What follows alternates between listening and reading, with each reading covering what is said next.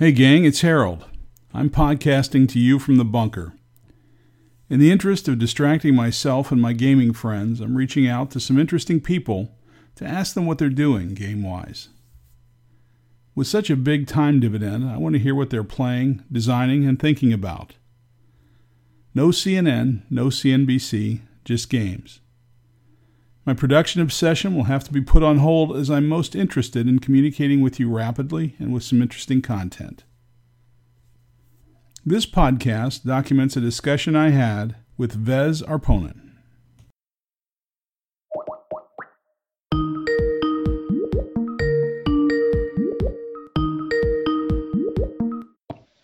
Hello? Hello, Vez. Harold. Hey, Harold. How are you doing?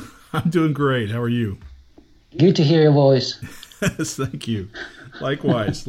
We've communicated back and forth and worked on a number of things together, but never exchanged never voices. spoken to each other. Yes. You know, and the funny thing is your voice sounds so familiar, because I'm a big fan of your podcast. I've listened to you for hours and hours, and, I feel like I know you. I wonder sometimes, like, when you are out in the cons and stuff, people come to you and they obviously know your voice and they know a little bit about your sense of humor and all that. How you feel about that when they sort of come to you and they feel like they know you and you don't really, obviously you don't know them, so is there sort of is a strange situation sometimes, I can imagine. Well, first of all, you're very kind to say that you listen to the podcast. I'm excited about that and appreciative because you're a bright guy and love that you listen.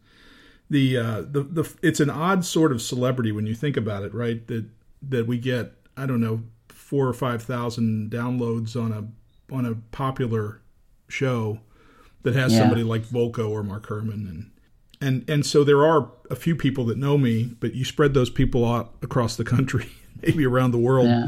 It's very rare that I run into somebody that recognizes, but I love to hear it, and I love people have been so supportive. Certainly the online community, which is where I see most of the recognition, but I'm a great fan, and I've listened to literally every episode. Just today, as you posted the new Mark Herman interview or your chat with him, I just listened to that, and obviously now going with a little bit of nervousness into my own feature in your show, having just listened to 15 minutes of Mark Herman stories, Right. Who can compete with Mark Herman? I feel like, maybe I should just turn the show over to Mark Herman and let him start calling people. Because I'm sure. But you've got a great radio voice, I feel. Well, you're very... I can listen to a lot. You're very kind. I could listen to forever. You're very kind. Well, don't tell your wife, and we'll just leave it at that. But, cool. Hey, look, I appreciate you taking the time. I'm excited to talk to you. I've got 1,000 questions, but if you don't mind, I've got a few ground rules that I'd like to set. Yeah, let's see them. Okay, so the first ground rule is no discussion of medicine or medical condition. Mm-hmm. Second is no discussion of politics. Gotcha. And third is no discussion of financial markets. Okay, fine. Sounds good to me. Yeah, I'm happy to veer away from those things, and that's really the idea, is to provide an alternative for people to listen to something interesting and fun and game-oriented as opposed to the challenges of the day. Yeah, sure. So, Vez, you and I have worked together a lot on the coin system, and I've seen you work around certainly the Solo system, and you've been heavily involved in my South China Sea with great advice and I've really enjoyed that. So I'd love to hear how you got involved in the coin system. Yeah, so originally I started as a fan of the series. So whenever Fire in the Lake came out, I bought the game and was really enjoying the game. I played solo. To this day, I played it more solo than in a multiplayer setting. And my chief gaming partners are 6 and 10-year-old children. So I tend to do a lot of solitaire gaming, and Fire in the Lake was really my entry in many ways into the hobby itself, into war gaming or conflict simulations. And then Board Game Geek, you correspond with other fans there, and I don't quite remember how it came about, but at some point I had sort of ambition in design area and sort of thought of ways to improve the clarity of the flow charts in the Solitaire system, and sort of that way I kind of came to propose to Volko, the coin series creator Volko Ruhnke, whom you know very well. Yes. I proposed that I, look into doing a variant bots for the distant plane. And Volko, how he is always so open to new ideas and open to new talents coming into the hobby. He just said, yeah, go for it, and I started doing it. And those bots came out eventually in the C3I magazine. And they've been since included in the latest reprint of the base game, right? So, yes. So that's how I really got into it, and one thing led to another. I did the government bot for Colonial Twilight. Brian Train's 2-player coin game, and that's how I sort of got into it as a fan, going to Volko and proposing my ideas, and that's how it sort of how it started. Yeah. Well, the pinnacle of that, of course, is the publication of All Bridges Burning. How did that start? What is that an issue? Is that a history you've been interested in since a child? Because you're in Germany now, as I understand it, but you're from Finland. Yeah, so originally, I come from Finland. I was born and raised in Finland, and now I live in Germany, with my family and work here and so on. But originally I come from Finland, and obviously, All Bridges Burning being a game on the Finnish Civil War, 1917, 1918. It's got Finnish history in it, and obviously my original interest in that topic comes from my background being a Finnish guy and all that. And and I felt like this is a topic that I know something about. I wouldn't have felt comfortable creating a coin game on some other counterinsurgency situation somewhere completely else in the world. So obviously that's how it came about. And just as with the bots, I got in. I was in touch with Volko already through the work with the bots, and I said that I've got this idea for a coin game, and it's going to be a 3-player game on the Finnish Civil War. The interesting thing is, the topic is obviously this conflict, the Finnish Civil War. I mean, who knows anything about it? Let's be honest. It's one of those really obscure small conflicts that nobody really knows much about. And my full expectation was when I proposed this game to Volko, and I said it to him. I proposed this to you, but I'm kind of thinking that it may come out as a some sort of a fan variant on whatever BGG, or maybe as a magazine, funny little magazine, coin mini game or something like that. And then Volko looked at the rules, and I had a vassal module and all that stuff. And then a couple of days later, he wrote back and said, "Yeah, I think this is great. I've already been in touch with Gene Billingsley of GMT Games, and they are interested.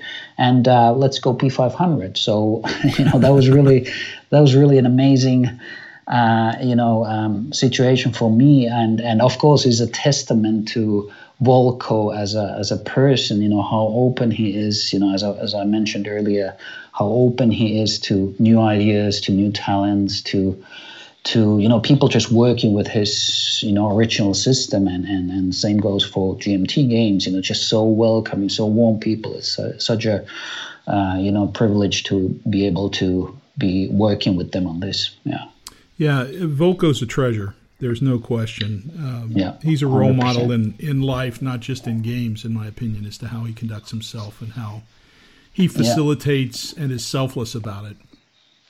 Yeah, it's great. It's great, and I think that probably contributes a lot to the coin series being such a dynamic series that's just growing and growing and continuing. It's great. It's just Volko is really a great guy. He is, and so I go back and forth between the fantastic idea at the right time and just the best person to run with, to run and facilitate and touch people Whether it's someone that has questions or someone that has a criticism, he's just the best. But sorry, go on. I was going to ask, we got All Bridges Burning is 3-player.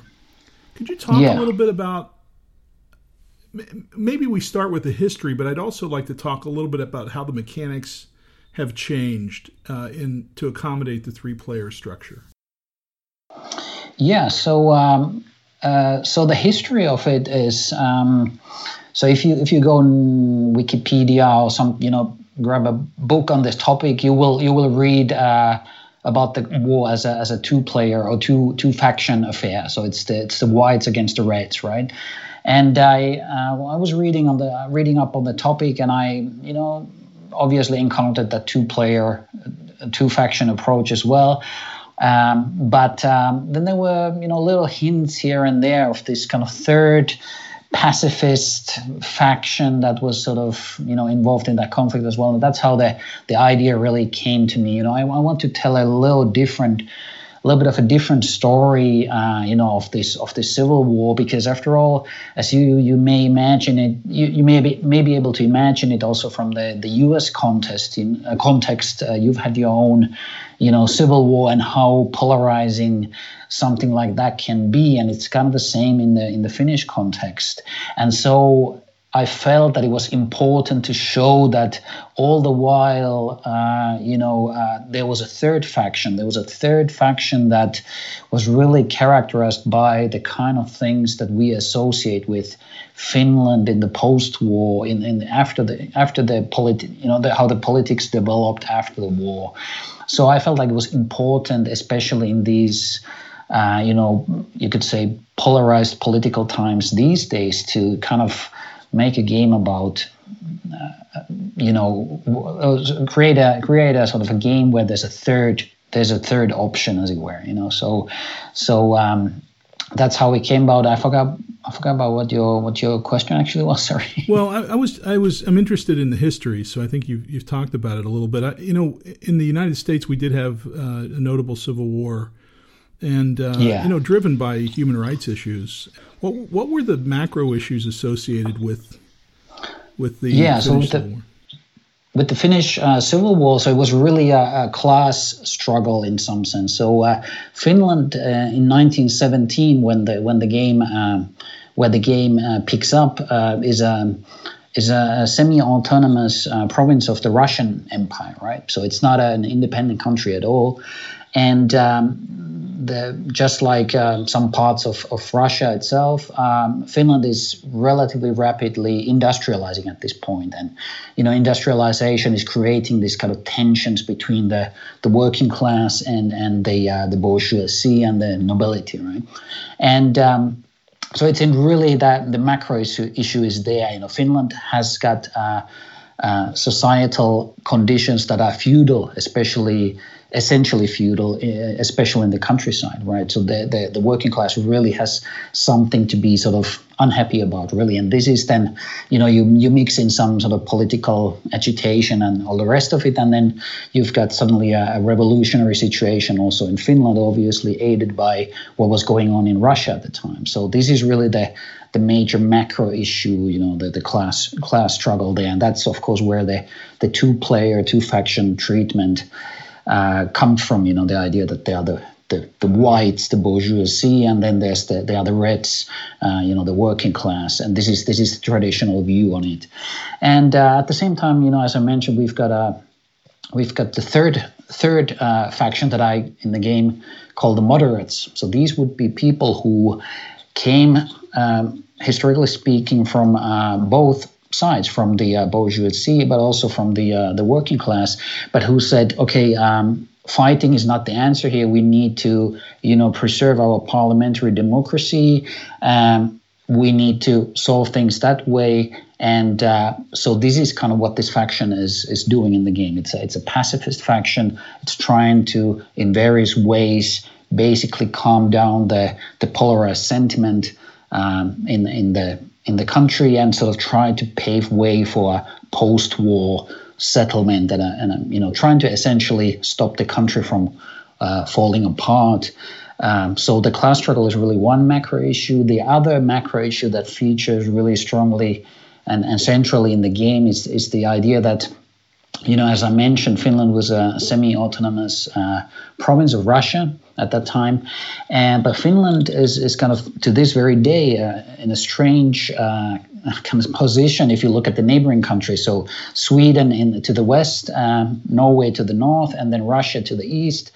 And all these three countries, they've got a very different language compared to Finland. The languages are just from completely different, language families. There's no similarity whatsoever there. And so as a result, probably as a result of this language issue, Finns and Finland always, even though Finland was not an independent country, they often always had a really strong sense of national identity, right? And so going into 1917 and then 1918, and as Russia was going deeper into its own revolution, Finns saw this across the political board. So also the bourgeoisie, also the working class, they saw this as a chance for Finland to become independent. And this was really one of the key issues and features in the game, very much in a very central role. Interesting.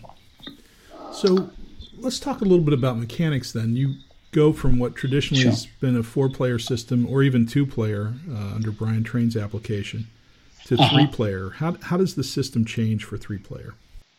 Yeah, so how it changes is, I guess one way to start going into the topic is, to remind ourselves of the cards in the coin in a 4-player coin game. They've got the faction symbols at the top, and this is the symbols dictate the order of eligibility on a given turn, right? And so one thing that happens in both in Colonial Twilight and in All Bridges Burning is those symbols are gone. So there's no faction order determined by that at all, because especially I think in Colonial Twilight, but also in All Bridges Burning, if you've got the faction order in the cards and 3 factions, you're just going to get a really messy, strange kind of situation where there's only one faction occasionally eligible, if you'd preserve the 4-player eligibility system. So that really had to go. And then, so similar to Colonial Twilight, so what happens is whether you're eligible and what action options are available to you depends on the actions that you've taken, not on the symbols on the cards, but on the actions you've taken. So this is really the major change, I think, that you can see both in Colonial Twilight and in All Bridges Burning. So you've got a random eligibility order at the game start. Just pull the eligibility cylinders out of your hand and then determine a random order. And then from there on, everything is determined by what actions you're taking. So if you go for the full command with a special activity option, this is going to render you ineligible on the next card.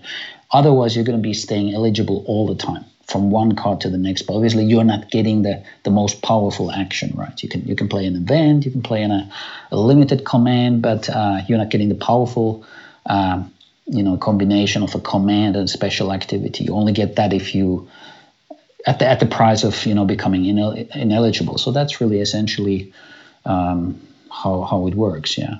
And how much you do, whether it's a limited operation or an operation or take the event, then also defines where you are on the hierarchy for the next turn, right? I'm thinking about if you're still eligible after what you did last turn. How do you decide what goes first? Yeah, so essentially, on a given card, one faction might take a limited command, and the other faction might take and play the event or trigger the current event. And so in the eligibility display, you've got just simply A in the box for limited command and B for the event, or sometimes it's the other way around. And you just return back to eligible in the alphabetical order, and it actually works quite nicely. You can recreate many of the familiar dynamics in this 3-player eligibility system, such as that, if there's a really bad event, then you can block the second eligible faction from taking that event by playing a limited command yourself, and therefore choosing a row in the eligibility display that does not include the event option, right? So this is a familiar dynamic also from the 4-player system. You've got that, and you have a couple of things are different. I mean, one thing is certainly, the fact that you can basically be eligible on every single card throughout the entire game if you so wish. That's probably not going to happen in practice, but it's a possibility. And most of the I'm not sure if most of the time, rather a lot of the time you're actually taking limited commands. So what this implies, for one thing, is you've got a greater pace of play, right? So you're just taking these short, quick actions, and then the next guy's is up, and so on. So the game proceeds quite a lot faster than many of the 4-player games. Plus, of course, in All Bridges Burning, the map is relatively small, a small number of spaces and all that. So, but so that's one consequence of a really fast tempo of play. Does it impact the way you constructed your AI or your bots? Yeah. So. I mean, obviously, when the game itself, the base game, plays fast, and you want that to carry over into the solitaire system design as well. And this is where the idea of using cards came up. And this idea was circulating in the the coin design, how to call it, the coin design inner circle, as it were. I mean, essentially people who have had something to do with the coin system in the past. This idea was circulating there already maybe 2-3 years ago. And so I thought, it'd be faster and nicer if you wouldn't have to always look through that, flow chart, which is often involves a lot of repetition, reading through the same conditions and processing that. So I thought, drawing the cards would be, would speed up that process. Well, it throws up another set of design challenges. Well, anyway, So I came up with the idea of using cards also for this game. And then at the same time, I think Bruce was starting with his Gandhi coin design and also had the same idea of doing cards. And then sort of 2-3 years later, we've got actually quite different approaches to how the cards are being used in running the solitaire system, although they are interestingly a lot of similarities as well. But essentially, the big difference is in All Bridges Burning, everything is in the cards, whereas in Gandhi, you've got the cards, and they send you to look up things in play aids, where the priorities are laid out, in a way that allows you to sort of take in more and put in more sort of specifications and all that. So that's really the big difference from my perspective. Yeah. One of the things that Bruce did on Gandhi that I thought was great, as it related to bots, was he adjusted the events in the cards to accommodate the direction and make it easier to execute with the bots. And that it sounds silly, but it's such a difference from the other games, which were primarily finished, and then we bolted an AI on top of it, right? Yeah, that's interesting. And I was just speaking of solo gaming. I was just in the last couple of days, I've been playing Labyrinth Awakening. Using the Awakening expansions. Just it's a great game, Labyrinth, the base game, but also the Awakening is just so thematic. It's unbelievable. I've really, really enjoyed it. And, as I was playing this, it was really the first time that I had played this game. It's been in my shelf for quite a long time. And I think maybe some years ago, I took it out and played a little bit, but I had basically forgotten all about it. And then I was reading the bot sheet and the rules, and I noticed, hey, wait a minute, they are all the same ideas that then later on came up in the Gandhi bots, and one of the things was indeed that the event texts, and I believe Trevor Bender, the designer of the Awakening expansion, says in the designer notes that the event texts were really essentially clarified during the solitaire design process, and I think that's great. That just shows you, I think, that it helps to have an external pair of eyes to look at what you are doing and sort of look at it from a different perspective and look at it from, usability perspective. I think that's important. Yeah, I agree. And in my mind, the best solo designer amongst us is John Butterfield. And if you look at what he did when he was with SPI, and certainly what he's done with games like Enemy Action Ardennes, I think the difference that makes John so good is that he thinks about the solo system from the time he starts design. Yeah, sure. And so you end up, which is obvious, right? But you just end up with a more integrated, more elegant solo system. And one of my great frustrations with Liberty or Death in particular, I can speak to that because I see it and touch it. But with that game, 85% of the questions we get are about the bots. Yeah, and it's not because the bots are poorly designed. No. Right. I think, I would argue that we probably should take a different view at the highest level, but it's just because they're so complex and the complexity is so high that drives the need to ask questions. Sure. Yeah, I mean, obviously having, fought my own little battles with the bots and, at first as a fan and then later on as a designer, I'm very familiar with these discussions from Board Game Geek, where I see this being had, the fundamental thing I think is that there are so many action options in a coin game. The maps they are huge. You've got loads of spaces. Everything there are a lot of possibilities. Everything's open, and then you try to come up with an AI that somehow picks some sort of a competitive course of action from everything that's possible. That's just going to create a lot of complexity, in the coin, in the bot, flow charts or cards or in the action selection system. If that's the way we choose to do it, I agree that it creates tremendous complexity. My conjecture, though, is that we don't have to be purists about the information that comes into and the information that comes out of the AI, and we seem to be, right. We want the AI to understand every bit of data on the map, and we want the AI to consider it, and we want the AI to set out a choice amongst every possible choice. And if you look at and we've put that standard on ourselves, right? If you look at Euro games, they take a different path, and an AI can provide just a simple counter to your argument. And let me say it a different way. We act like the bots don't cheat, but the original bots cheat a lot. For example, limited command and special, right?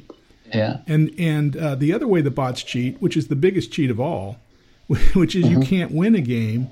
If you're the participant, right? If you're the player, you can't win a game until the end. But the bots can win at the interface. That's a huge cheat. So let's at least face the fact that our bots cheat, and start simplifying the process. And let me take it a step further, Vez. I'm sorry, I'm interviewing you, and now I'm pontificating on this stuff. But, no, it's good. But the other thing to me is, I think that we have a group of solo players that love the nature of the bots and are frustrated with all the things that we talk about.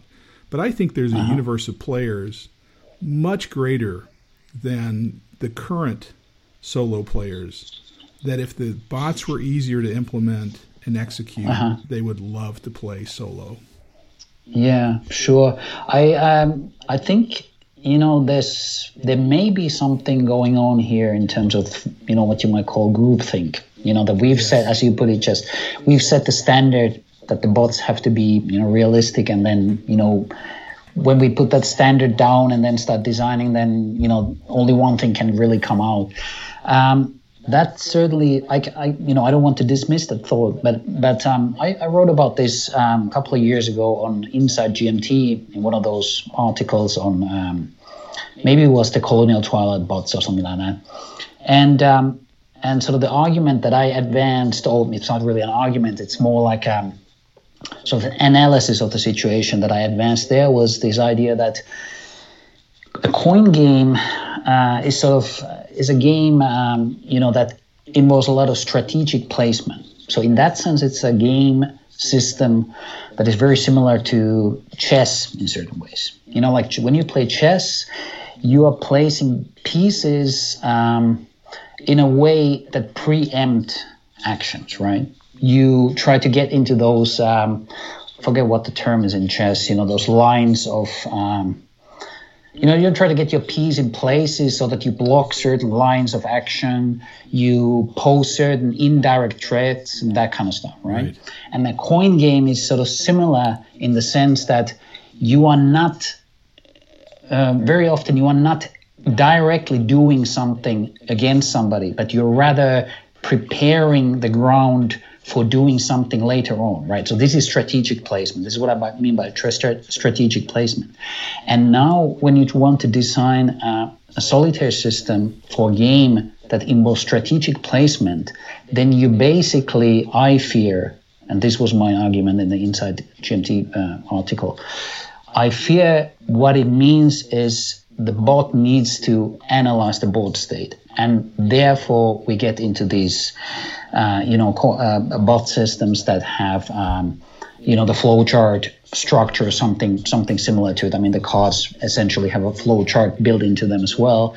And because the analysis of the board state is so important in a strategic placement game. Yes. You can't, to put it in another way, you can't have an AI system in chess that is based on randomness, because the whole game is about strategic placement in anticipation of future, moves, possibilities, dangers, and that kind of stuff. So I fear that that's the kind of thing that really is, apart from whatever groupthink may be going on, really sort of the challenge that we're dealing with here. No, I think that's a reasonable point. That it is so complex, and it's a strategy-oriented game where there are multiple levels to the strategy or multiple levels of execution of a strategy. But I've been also reading up on the what's that guy who's been designing all these Automa solitaire systems for Jamie Stegmaier games. Yes, there's a Danish guy, Ricky Royal, right? Well, yeah, I think he's done some of the work, but there's a Danish guy, Morten, I think is his first name. Well, anyway, so these Automa systems, people praise them because they are simple, and if you read the design diaries on these systems, one of the principles they use is, okay, don't put anything else into the bot other than have it act at those points where there's interaction with the player, right? So that's why, in a typical Euro game, it's fairly easy to come up with an AI system because you've got, certain points of interaction with the player. There's a market of some sort of tiles that everyone wants, and then there's an AI phase where certain tiles from the market are removed so that the player has less options available, right? Or the AI system will block a space, something like that. So these are the interaction points, and these are direct interaction points, right? Whereas in a coin game, the interaction points are of a different kind. They are of a kind, as I tried to explain earlier, you're kind of indirectly interacting with the other game, not directly in the sense of removing their pieces or something like that. You're doing that as well, obviously, but not only. You are also preparing ground for a future action. You're preventing a future action. You're anticipating, right? And these kind of things are really require a high level of awareness from the AI system of the board state. And so this is really the difficulty, I think, that we are facing with the coin bots, that the interaction points in the end are so much more numerous, so much more indirect than they are in some sort of Euro game where an Automa approach works. I agree. I do think that we have to find a way to simplify the input and the output for the AI, and to make at least make the bots more playable. I don't think they have to follow exactly what a human would do to be challenging. And and of course Orion did the bots for Liberty or Death He did a magnificent job. It's excellent work. It's work that I couldn't do and I didn't do, and he's been wonderful, and he supports the game. So I don't mean to be critical of that work, but he and I did disagree on two things. One is, for the most part, the bots, and I believe CoinBots in general, although you may disagree, are set up to optimize for score in the short term. And I think there's some exceptions to that, but as I look at the decisions the bots make, it's usually about optimizing for points. Now, as a side, the good thing about that was when he went through that exercise, he did identify a handful of problems in the game. So it was a very powerful analysis. But I don't think it's the reason we should. I don't think it's how our bots should be designed. That shouldn't be the goal. The other thing is predictability. I can't stand the predictability in these bots, and I find them very easy to beat because I know what they're going to do next. And to me, I play the flowchart in 2 games. And so I know what's going to happen. I know what they're going to do, and I can beat the bot, which is no fun. It's just So well, I think the Liberty or Death bots were the first ones to introduce die rolls into the some of the decisions, right? So there was a little bit more unpredictability, and he was very kind to make that accommodation to my pressure to see a little more variability in outcomes, which I think as a player makes it a little bit tougher, but. I think that was an important innovation that has since been picked up in other games, that came up. So I think that was definitely good. An excellent move, really. Yes, I agree, and he's fantastic. And I just I think it's going to take great minds like his and yours and Bruce Mansfield and Jason Carr and the host of people to rethink how we view this. And your analysis of groupthink is dead on. We're stuck in a rut of what we have to have, what the bot has to do, and for the next big innovation, we have to change that. I think the cards are a great step, and I think and the idea of designing AI before we get finished with the game is another great step.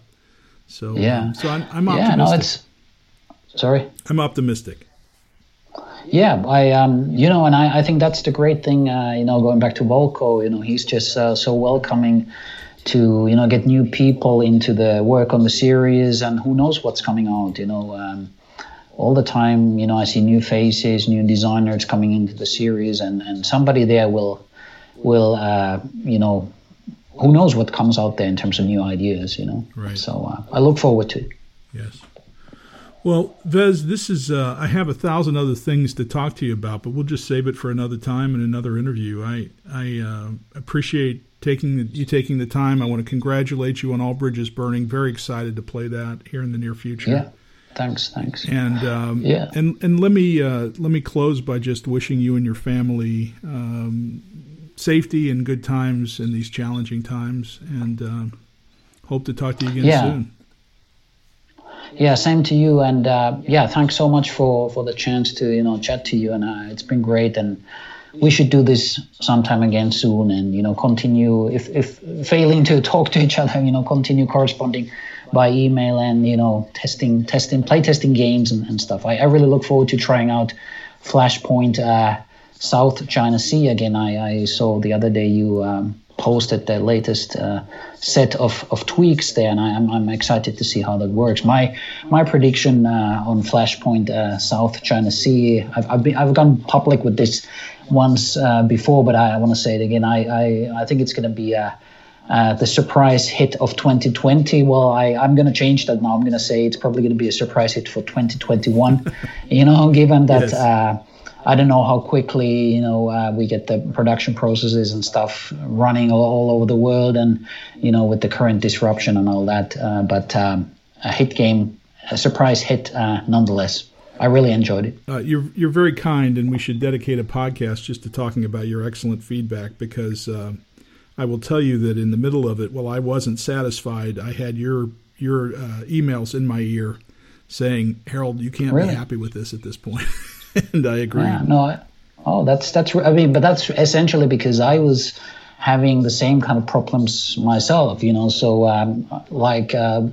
many other designers, I presume, have multiple, designs going on at the same time. You just you work on one thing, and if you don't get forward there, then you shift to the other design that you've got in the drawer, and so I had sort of similar issues with some of my own designs, and I think it was really essentially me, in those emails, me talking to myself in some ways and trying to also clarify my own thinking. I thought that was so that's where that came from, and I thought Grayson Page was your developer for the game. I thought he's really a clever guy as well when it comes to analyzing these games and trying to see what's going on there. So I think you've got a really good developer there.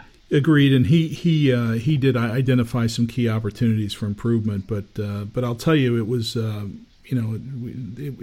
wouldn't rest. But certainly with your encouragement about what the game could be and what it wasn't at the time, it was fantastic. And it's funny when you play test. I play test a lot with friends, and I enjoy face to face or watching other people play the game because I get a lot from that. But so many times my friends say, "Yeah, I enjoyed it. It's great," and they feel some obligation to do that for you as a friend. And so it's great to have you as a friend and also somebody that gave me some really critical feedback at an important point in the development. Yeah, sure. And I think it's important, and this is also something I know from Volko, that trying to be constructive and critically constructive, trying to sort of think of ways to get the game forward, trying to make the design a little bit better, trying to think of ways and what is not working and all that. I think Volko, from my interactions with him, he's again really, really great in this. So I feel like I've learned a lot from him. Yeah, agreed. Well, it was a pleasure. It's been a pleasure working with you and a pleasure talking to you today. So thanks for taking the time and stay safe, my friend. Sure, I enjoyed it. So let's be in touch and take care.